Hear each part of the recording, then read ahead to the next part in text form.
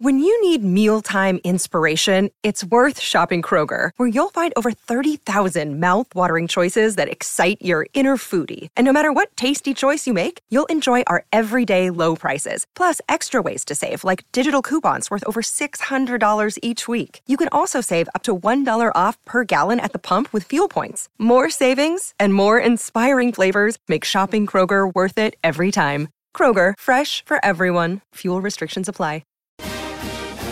Who taught you that? No one. What's up, Gator Nation? Welcome into the latest Gators Online show. Zach Albaverdi and Nick Del Torre coming to you, one from the Sunshine State, the other one from Omaha, Nebraska, as Nick is out there covering the Gators as they have advanced to the College World Series final. Just an incredible three-game stretch that they've had in Omaha. Everyone down to the wire. Nick's not been able to get any stories ready by that ninth inning. He's been writing up until the finish. So we're going to talk baseball on today's show, obviously preview the Gators final in the College World Series. At this time of us recording this show, we do not know who that opponent is going to be, but we'll get into that. We will also talk Todd Golden. I had a one-on-one interview with him last week. I'll give you guys my takeaways from that, and also what Todd had to say on Thursday as he met with the media for the first time discussing his 2023-2024 team. And we already had a recruiting show on our Gators Online YouTube channel this week with Keith and Corey. Encourage you guys to check that out, but we'll touch on Friday Night Lights this coming week and kind of put a bow on what has been a really impressive recruiting run. Nick, how are you doing, my friend? Are you on Nebraska time now? You've been out there long enough. Yeah, my brain doesn't calculate like Central Time well enough, especially because I'm telling game times to people who are most of our subscribers in Eastern Time, and it's only an hour difference. I think if it was Mountain Time, 2 hours would be enough of a separation, but it's 4:00 here. The matchup I've been hopefully waiting for, we haven't gotten confirmation about it, but Rhett Loader, first team All-American versus Paul Skeens, first team All-American. Possibility to see them throw against each other tonight in a win or go home game. So you will catch me at the stadium. It's been really cool to see how many Florida fans have been in my mentions or on the message board saying that like flights have been booked, tickets have been purchased. Because right now there's just a lot of LSU fans out here in Omaha. A place I've been now long enough where I think I might have residency. Yeah, that's when you cover Florida baseball, that's part of the gig. And the Gators have made the most out of their trip this year, undefeated so far in Omaha. They kick things off with the 6-5 win over Virginia. Then they get the 5-4 win over Oral Roberts, and then the 3-2 victory over TCU. Each one won by one inning, and really impressive the way that the Gators have been able to pull out those close games and also set themselves up now for a final where they're going to be able to roll out their top two pitchers to try and get it done on Saturday and Sunday. Nick, there's a lot of angles that we can take here, man, but just what has been your overall impression of this team's 3-0 start? You don't see that very often, and what they've been able to do to put themselves in this position. Just the second time in program history, Florida started 3-0 in Omaha. The other time was that really talented 2011 team came up short against South Carolina. South Carolina had a team that won its second consecutive national championship that year. But going 3-0, the importance of that, I can point back to 2017. Obviously, that season worked out well for Florida. The Gators had a three-man rotation similar to what they have now with Alex Faedo, Brady Singer, and Jackson Coher. You felt good about any three-game series because of that starting pitching. This year, and coming into the year, I said, listen, with Brandon Sproat, Hurston Waldrop, and Jack Caglione, Florida feels good about winning any three-game series. And they went 14-2 in weekend series on the season. So that showed to be true. If the Gators were to have lost yesterday, they'd be playing right now. We'd probably be in the 6th inning right now as we record, but you'd have to throw Brandon Sproat, which means then you would have Hurst and Waldrop for game 1 of the College World Series final. You have Jack Caglione, and then if you get to an if necessary game, it's just like whoever's available, whoever still has a low pitch count that we can get a couple innings out of. Yeah. That's the situation that both Wake Forest and LSU will be in when they get to the College World Series final, as they play today. LSU specifically, they have 3 pitchers who aren't even throwing. They haven't thrown all year. LSU has guys who a guy in Guidry, however you say it. He was supposed to be a shortstop of the future. He threw last night against Wake Forest and has been pitching for them this year because of their injury. They just don't have a deep bullpen. So I think if you're a Florida fan, as much as it might pain you, you're probably rooting for a low-scoring extra inning game on Thursday night. But you're also looking at, hey, the likelihood of our team having to face Paul Skeens or Rhett Loader is very low.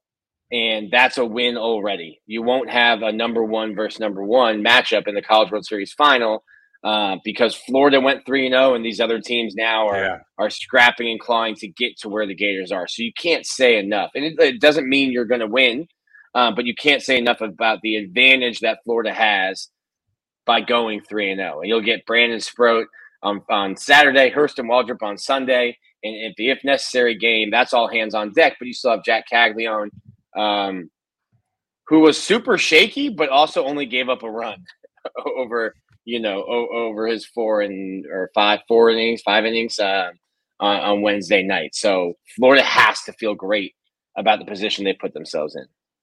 Yeah, and just man, it's crazy how these games have come down to the wire. Mm-hmm. Obviously, the miraculous catch that they made to advance, but also the drama that we saw with Kevin O'Sullivan's mound trips, the walk off, the first one that they won. Is there one game or finish that sticks out to you, Nick? And what'd you think about Kevin O'Sullivan having some fun with his T-shirt there? The game When'd you first see the shirt? I got to the stadium probably 2.5 hours before the game. They had just gotten there. And I walk down the tunnel and I see it. And I'm like, well, who the heck is wearing this shirt? And Sully turns around and I start laughing. Chuck Giralman's laughing. And I was like, Coach, I need to get a picture of this. And he said, sure. Wanted to walk away. They have like all of their stats and all of their analytics for like their scouting that they're posting in the dugout. And we were kind of standing in front of it there in the dugout at Charles Schwab Field. And he like looked behind him. He's like, I don't need that to be a picture on the internet. So he walked down to the tunnel. But that was a huge blunder. This is a coach who's in his 16th year, his 8th trip to Omaha. That's a mistake that a coach making his first trip to Omaha and is nervous and gets, caught in the moment makes. So he got picked up. Mistake of his career, right? Yeah, I mean, it's if you lose that game, it is. Luckily, a 19-year-old kid, Red Panda enthusiast, Cade Fisher, picks up his coach and finishes off the game for Florida. But that was a huge blunder. The game that sticks out to me, though, one is that one because winning game 2 is almost more important than winning game 1. If you lose game 1, you're up the creek without a paddle to begin with. If you lose game 2, now you're in a position where you're going to have to win 3 more games. TCU would have had to have won 3 straight games, 2 of them being over Florida, to get to the College World Series final. That's where LSU is after losing game 2 to Wake Forest. Florida winning game 2 allowed them to then now have their pitching lineup set with Jack and everyone fresh. 2 days off, everyone fresh. And that showed how beneficial it was to win game 2. But I think for me, game 1, I thought Virginia was one of the best teams in the tournament, one of the best teams in the country this year. And to get a win over them in that walk-off fashion, I think that really, one, gave Florida confidence. They didn't hit the ball well. Brandon Sproat was shaky in the beginning, battled himself a little bit, but then put together a really nice start. I think the game that Florida had against Virginia showed them we can play with anyone here. And then also walking off kind of gave them this push and this momentum that makes you forget that like Florida didn't hit very well. I have it like written down here somewhere. Where is it? Florida's hitting just 27 for 120. Like they're hitting barely 250, 260 in the NCAA tournament. And this is an offense that's carried them throughout the year. But then you look at their pitching staff in the NCAA tournament. And just from the tournament, Hurston Waldrop's 3-0 with a .86 ERA. Jack Caglione's 1-0 with a .87 ERA. Cade Fisher has a sub-3, 2.25. Brandon Neely's sub-3. And Ryan Slater is just a hair over 3, or just a hair under 3.5 for an ERA. Like this pitching staff is getting the job done. They're only allowing just over 2.5 runs a game since the NCAA tournament started. And Florida's offense can score 3 runs in a hurry. Yeah, they can. And obviously it's crazy how, they had that whole game the other day with TCU and just no scoring at all. And then when they needed it, man, with that 2-out hit, come up big. And that's just crazy how that play happened and how Florida was able to capitalize. And now they sit and wait as we are recording this show. And you guys are listening to it. By the time that you do, this game will already be decided between LSU and Wake Forest. And we wait now, as it's interesting how history has a chance to repeat itself. The Gators beat TCU in 2017 to advance to the College World Series where they met LSU. Do we get another rematch of that series from 2017, or do the Gators play top-seeded Wake Forest? What are your thoughts on both of these potential matchups? Nick, do you like one better for Florida? How do you see this potentially playing out? Yeah, I really think that it would almost feel like fate either way. Wake Forest has been the best team in the country, and I say that having watched over 60 Florida games this year. I think Wake Forest has been the best team in the country. Yes, they play in a small park, which probably is the reason why they lead the country in home runs. They haven't really shown that same kind of power in Omaha in a much bigger park, but also their pitching staff has to pitch in that same park. And Wake Forest pitching staff has been phenomenal all year. They have 3 frontline starters like the Gators do. LSU doesn't have that really. And I mentioned about them not having the depth in the bullpen.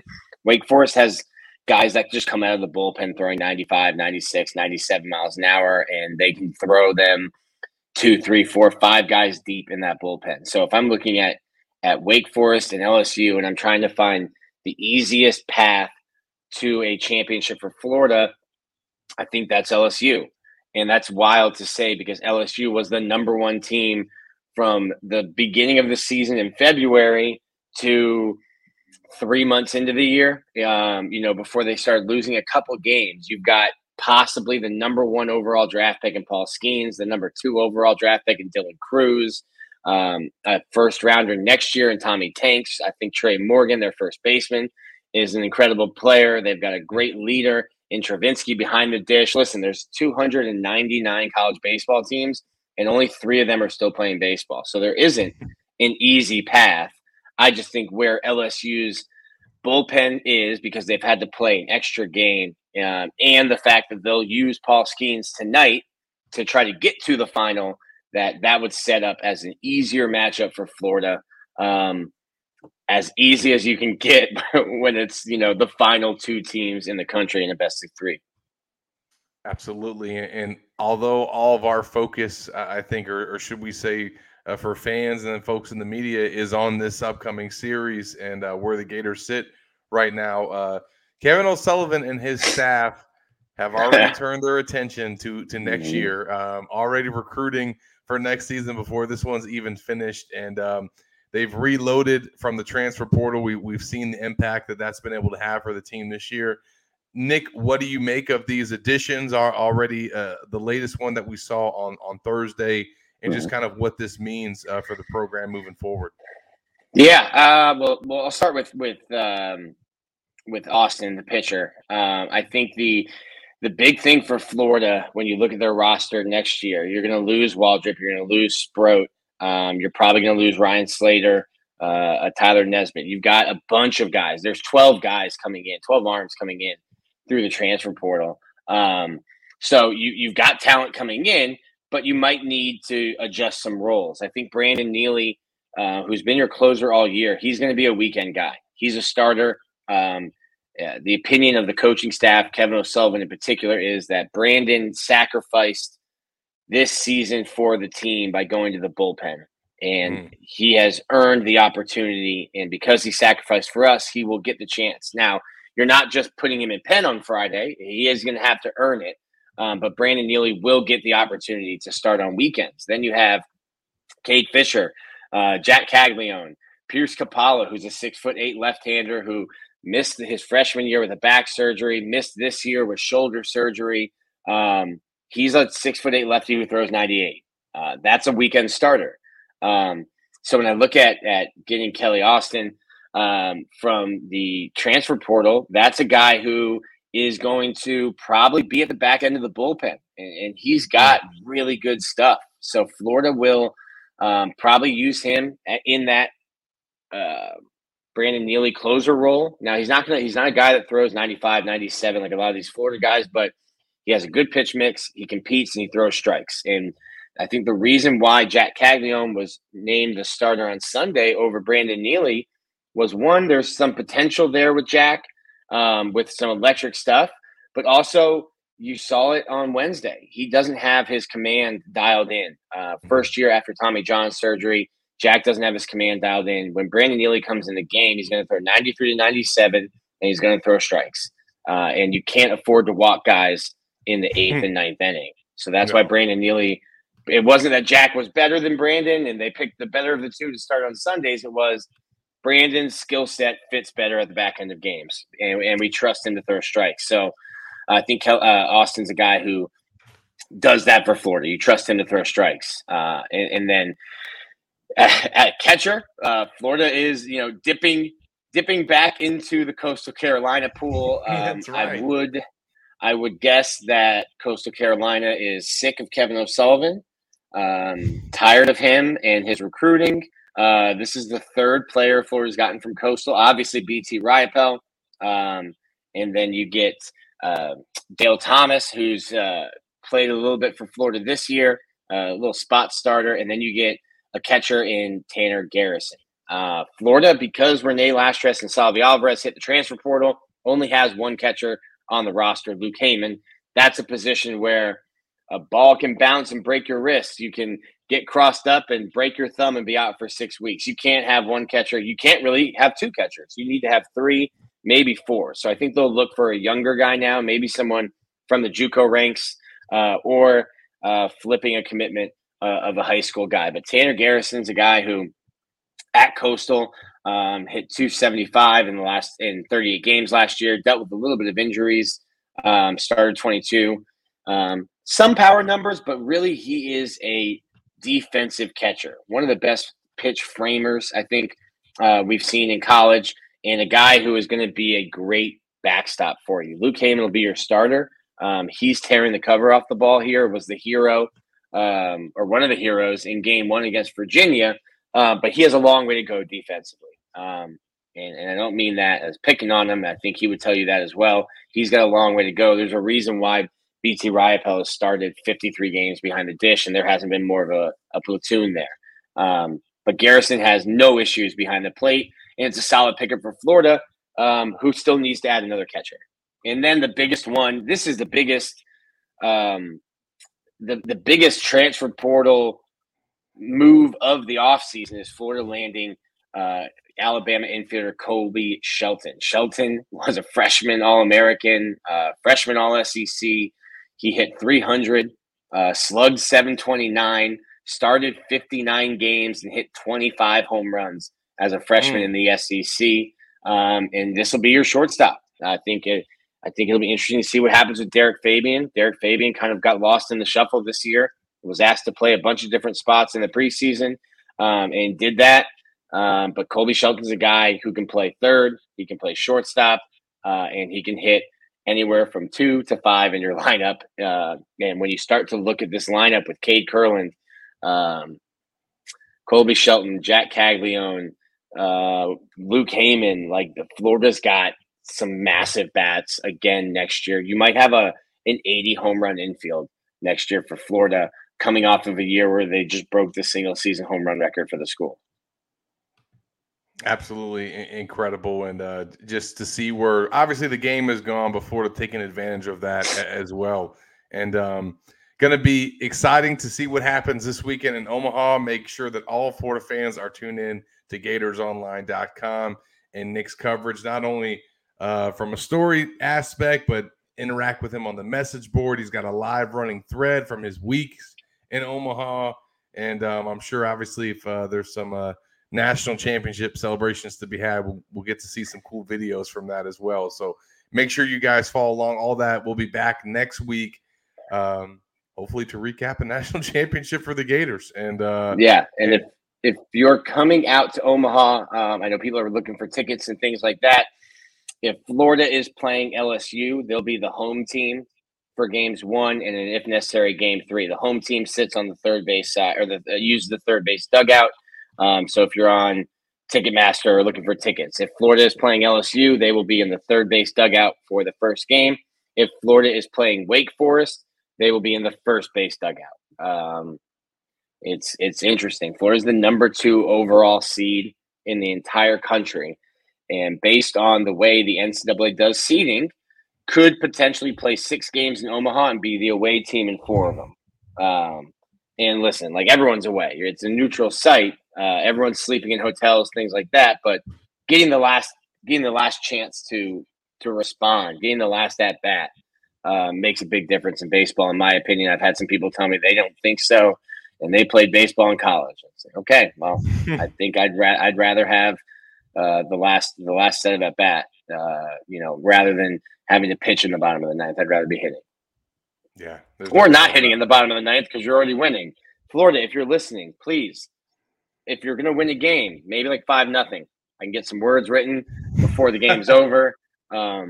Shoot, Friday was like a Control-Alt-Delete. Now we have nothing. It's 11 p.m. Central Time. It's midnight. I'm like, people are excited, and I have nothing written. How do we get something going? So appreciate people staying up late with me as we burn the midnight oil for all of these walk-off wins and dramatic finishes. Yep, and they've definitely been tuning into, because our numbers at Gators Online support that. They've been checking out the coverage, so make sure you guys are tuned in as well. Before we switch gears, want to give a shout out to My Perfect Franchise. If you are ready to leave the corporate rat race for the American dream, looking for a side hustle while working your current job, or wanting to diversify, build wealth, and or leave a legacy, Andy can help. Andy is a franchise consultant as well as a franchise owner, and helps people find franchises to fit their skill sets, financial requirements, time to commit, and more. His services are 100% free, and he's here to help if you have any questions about business ownership. You can learn more and contact Andy anytime at myperfectfranchise.net, or calling or texting him at 404-973-9901. That's 404-973-9901. And although all attention, I think, these past couple weeks have been on Florida baseball, Todd Golden has been in the news.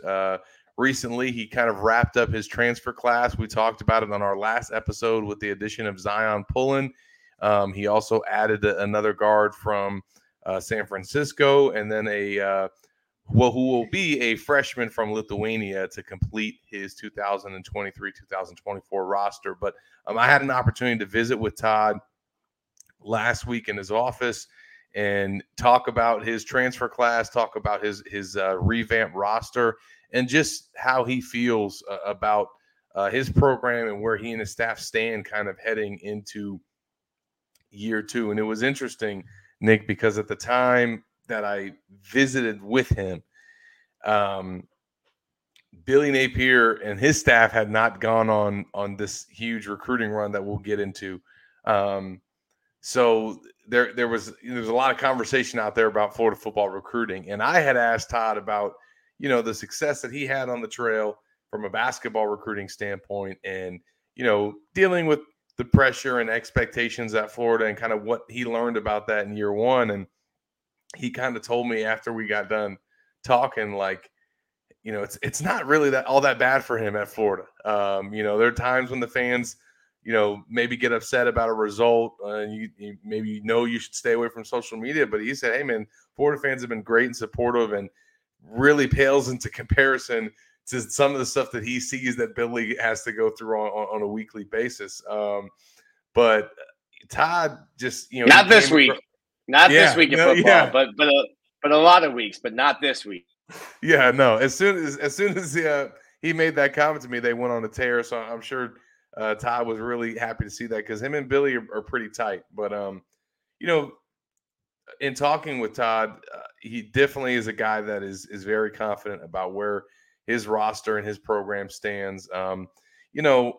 Last year's team, right? He had like a month to attack the transfer portal and try and land guys that were left. And that's really not enough time to really go out there and scout and have a product that you can sell. They only added 5 players to the roster for last season, and that's including transfers and the high school guys that they signed. Obviously, Riley Kugel was a big one.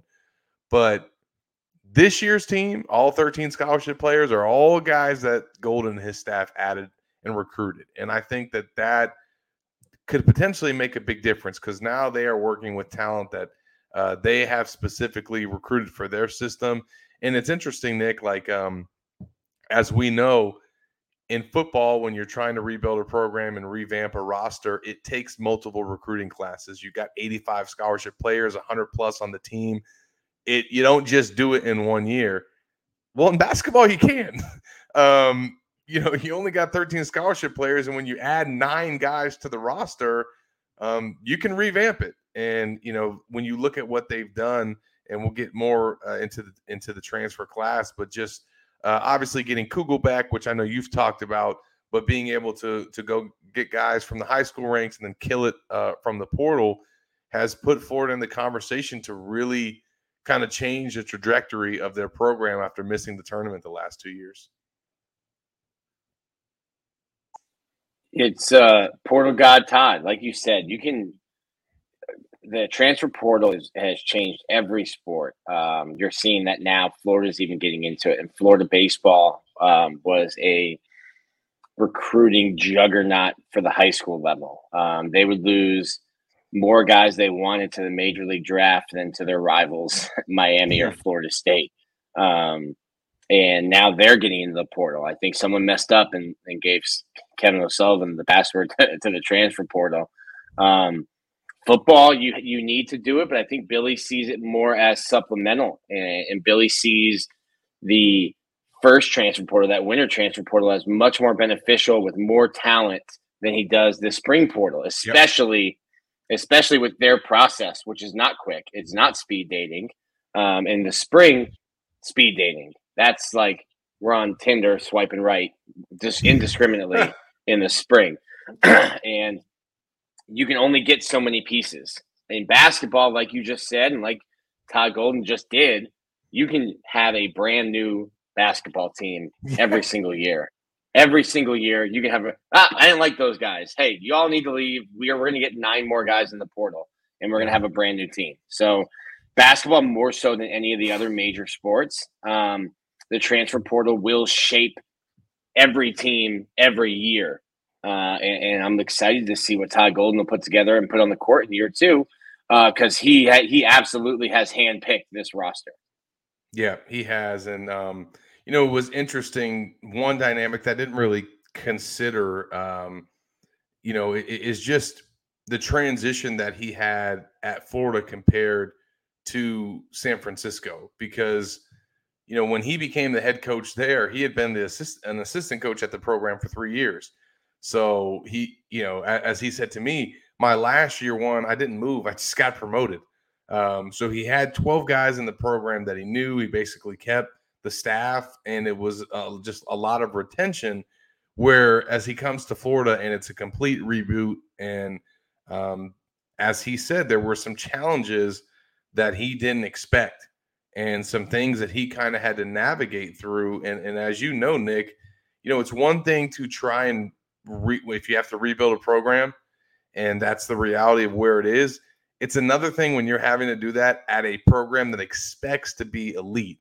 And even though it's had some down years, the fans still want immediate results right away. And, I think that there was a lot of lessons learned and knowledge gained for Golden and his staff in year one. And, as he said to me, they knew at some point during the year, like, hey, we're going to have a lot of roster turnover.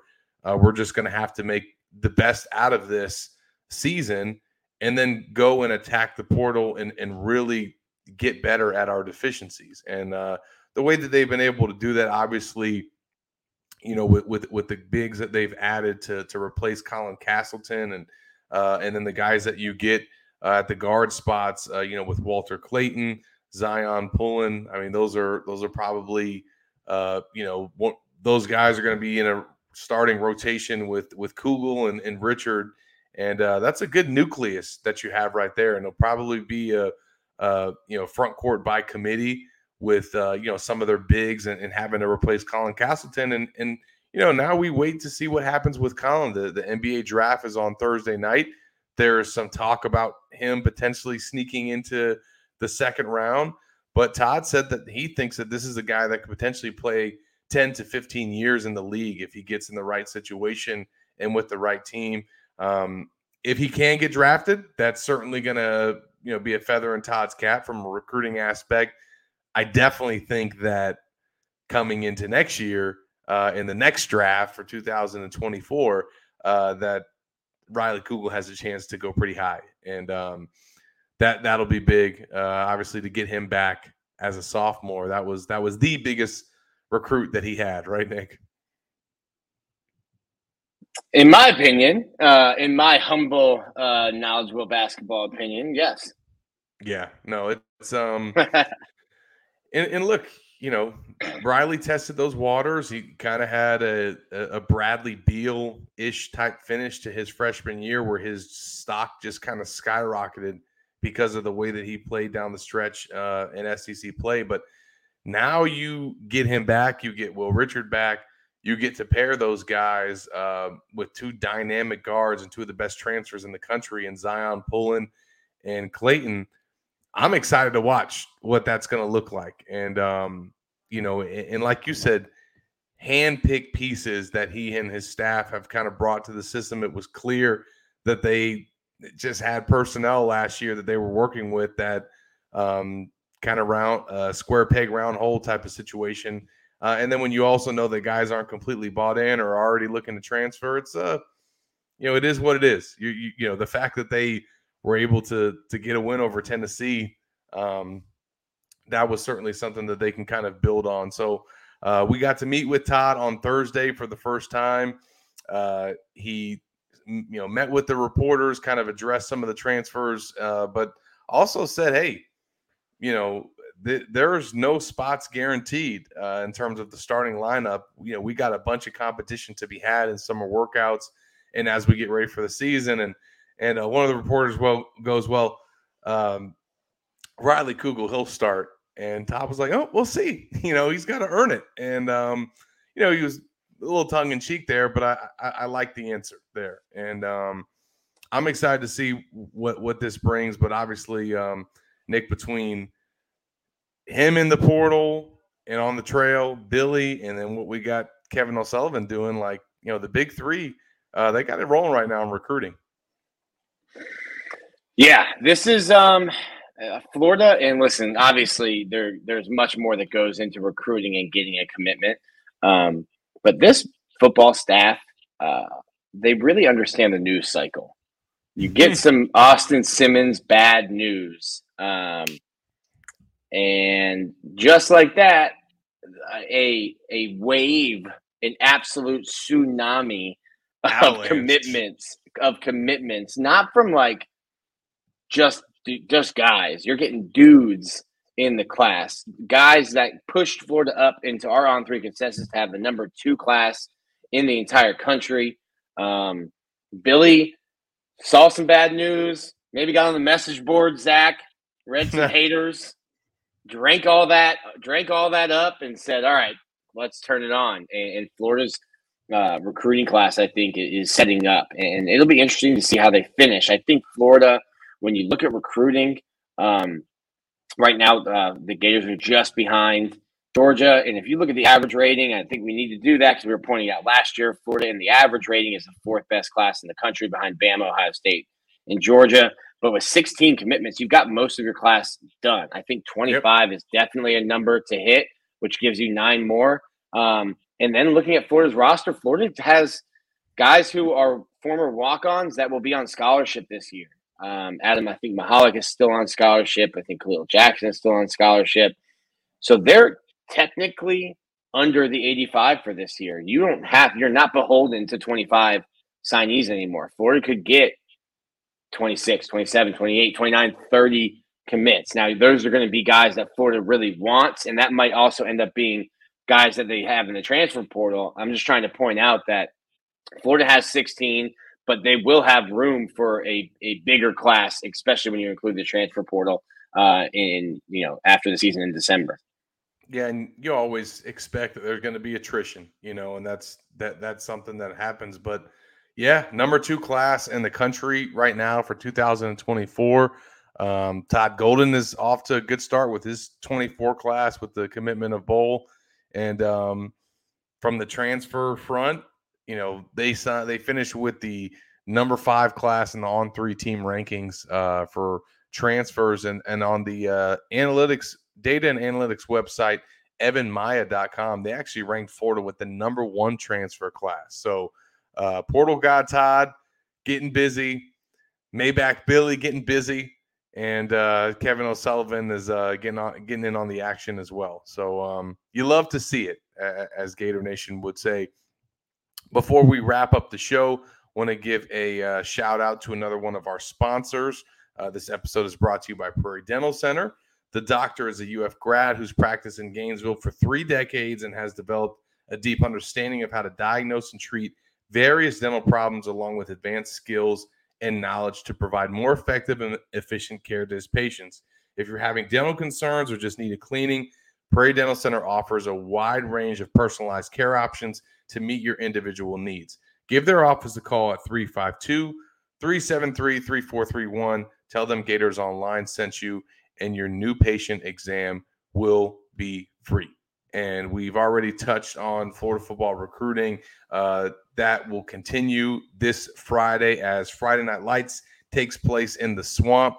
This is the first time that it's taken place in June, I believe. It's always been a late July event, and the Gators are obviously riding a lot of recruiting momentum into this event. They had the 7 commitments in 3 days, 9 commitments over a week span, and have now catapulted to number 2 in the recruiting rankings. I don't know how many commits they'll get out of this event. DJ Lagway is expected to attend, is expected to throw, so that should create some fireworks. But Nick, this event is not what it used to be, and it really has nothing to do with Florida.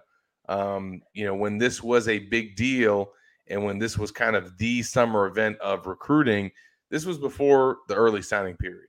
This was before recruits were taking official visits in June, and that was allowed. It used to only be in the fall. So there was a lot more value in this event. Now a lot of these guys are committed or have already wrapped up their recruitments before you get to the end of July, which is why this event even got moved up a month this year. I don't even know how much longer we're going to see Friday Night Lights, to be honest with you. Zachary? Just a hunch? I'm just trying to warn fans now. And the reason why is they get a lot more bang for their buck with the 7-on-7 camps and the individual day camps. And honestly, because of the recruiting calendar changing around, camps and 7-on-7s and Friday Night Lights events like this, they're more for the class coming up. If you're a 24 kid trying to show up in June and get an offer from Florida, tough luck.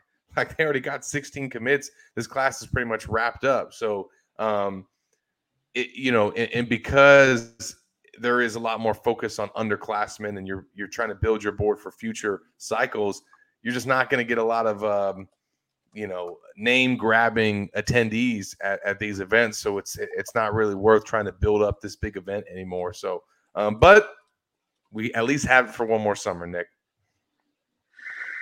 It was exclusive.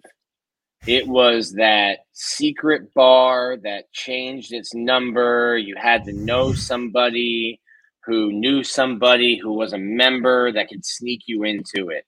And as it grew in popularity because of the names that you got, I remember being on message boards thinking, how does who's this Ronald Powell guy, and how does a senior excuse me, and how does a junior in high school look like this? And seeing the guys that were showing up to Friday Night Lights, and obviously then it becomes huge, and now everyone wants to go to it. And it's turned into okay, all of the best guys in the country are coming and competing against each other. All of the best guys in the country that Florida might have a chance with are coming to stand in shorts on the sideline and watch other people compete. And now it's like there's 900 kids, maybe 15 that Florida likes. None of them competed. Maybe one of them did, and he's playing against a kid who's, no offense to that kid, not going to be a Division I football player or not going to be an SEC caliber football player.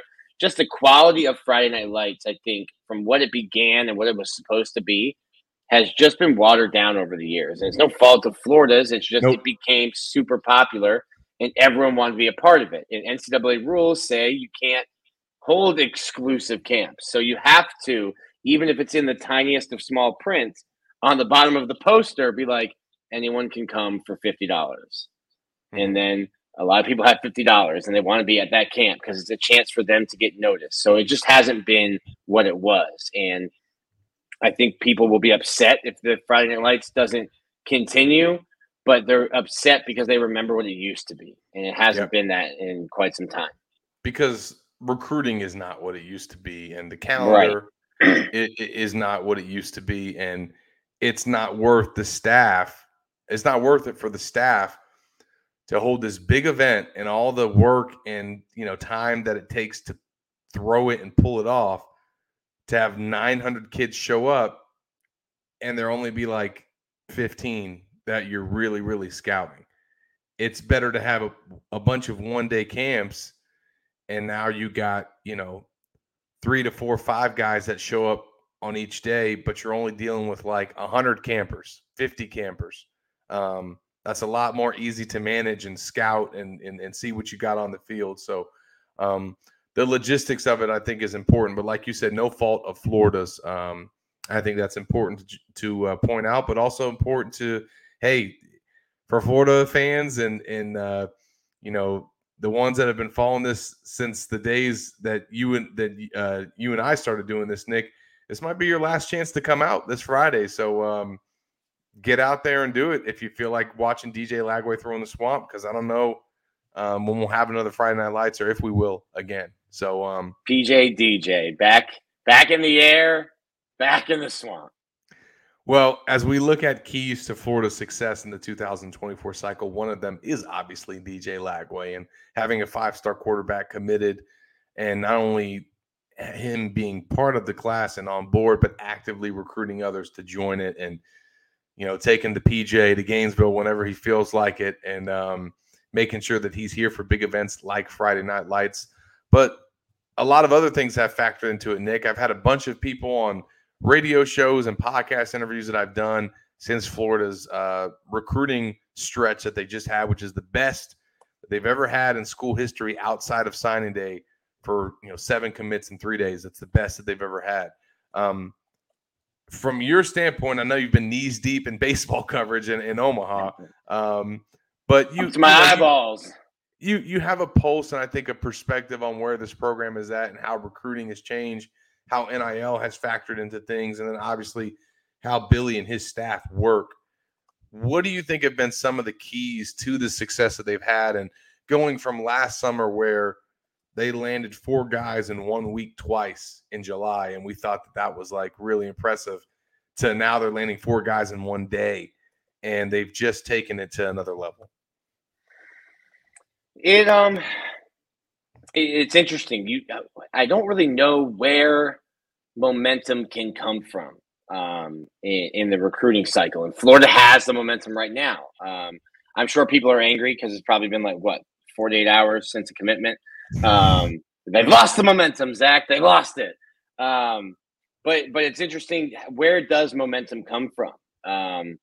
Does it come from a visit? Does it come from in Georgia's case, the momentum comes from the product on the field. They're back-to-back national champions. Kids want to go there. I think something that I've spoken with Billy Napier about, something I heard DJ Lagway tell Keith Niebuhr when he interviewed him up in Nashville was this age group, they don't know Florida like you and I know Florida. You and I were in college when Tebow was here, when the basketball team was winning. And make no mistake about it, basketball winning helped football recruiting. Yeah. And football winning helped basketball recruiting. I don't know that any of the football players care that Florida's playing for a baseball national championship, but football and basketball winning when Florida was there helped recruiting. These kids were 1 and 2 years old when those teams were winning championships. I don't even think they give out. I do think they give out the trophy that Florida has, in the Hawkins Center, not the Hawkins Center, the Hebner football complex. But that's not the trophy that these kids know. Mm-hmm. So what is that old thing? That's a national championship. No, it isn't. Florida is battling a perception that the program is just mediocre, because that's what they've been for the most of these kids' lives that they're trying to get commitments from. So when you say names like Brandon Spikes and Percy Harvin and Tim Tebow, these guys might know Tim Tebow more for being on SEC Network than they do for playing football and being a Heisman winner. Maybe some of them. It sounds crazy to people like us and to people older than us that lived through it. I mean, I heard Shannon Sharp said that, and I mean, he's a guy's a Pro Bowl Hall of Fame tight end, and he's like, I got people that recognize me for the show that I do on TV and not my playing career. Yeah, and that's so for us and for Gator fans, for people our age, it's Florida is a dominant power. They remembered Spurrier in the 90s and winning all those SC championships, winning a national championship. They remember Urban Meyer. These guys know Urban Meyer as Ohio State's coach. Yeah, I was just going to say, if he's anything, he's that, or he's that guy on Fox. Yeah, and these guys are young to the point where Urban wasn't even recruiting them when he was a coach. So, that's the age group we're talking about. So you're not using any of Florida's real history of putting guys, in national championships, of getting rings. These guys don't know that. So Florida has to build an experience when they're on campus. They have to play out with their NIL and say, hey, look, when you're on your official visit with us, when you're on your unofficial visit with us, and you're interacting with the players, hey, what's Florida victorious? What's the NIL like here? And then those guys on the team can tell you. So they're building the infrastructure, I think, and that's where Florida is. They can't sell winning. They were 6-7 last year. They haven't won the SEC since since Tebow was here. Yep, you won just a couple. You won a couple SEC East titles with Dan and Jim McElwain, and got your teeth kicked in Atlanta. So you're selling a vision at Florida, and I think that's what Billy Napier and his staff have been saying. Hey, be patient, because it takes time to build the infrastructure to be able to sell the vision. Yeah, and I think that they know how to sell Florida now better than they ever have, right? So many of them on the staff had to learn what are all the great things about you have to sell to recruits. What are the punchlines, right? What are the go-tos? Mike Peterson knew what those were. Vernell Brown, when he was on staff, could have told that to some recruits, but most people on the staff didn't. And I think that they know their product now. I think the NIL component cannot be ignored. That was always something that held Florida back in the last cycle, to be frank. And they would do everything right in terms of building the relationship, getting the guys on campus, doing everything to be right there as a finalist. And then when the NIL conversation came up, some other school would swoop in and kind of take advantage of that. I don't think that that's happening as much now with the structure that they have with Florida Victorious. So that's not holding Florida back. And if anything, there's probably some instances where it's helping them because it is, they've dotted their I's and crossed their T's. So we will continue to monitor how things play out this month. The staff will have a chance to take a break after Friday Night Lights. There will be some decisions that get made in July. So the commitments won't stop coming, but things will slow down in terms of guys coming to campus. But still one more event that we're going to monitor before the cookout in late July. So between Friday Night Lights and Omaha this weekend for the College World Series final, a lot for Florida fans to be tuned into at GatorsOnline.com. So make sure that you guys are following along for all of Nick's coverage on the site, on the message board, on Twitter, on YouTube. We'll be bringing it all to you guys, and we'll be back next week to recap how that series went and how Friday Night Lights went down. For Nick Del Torre, I'm Zach Albaverdi.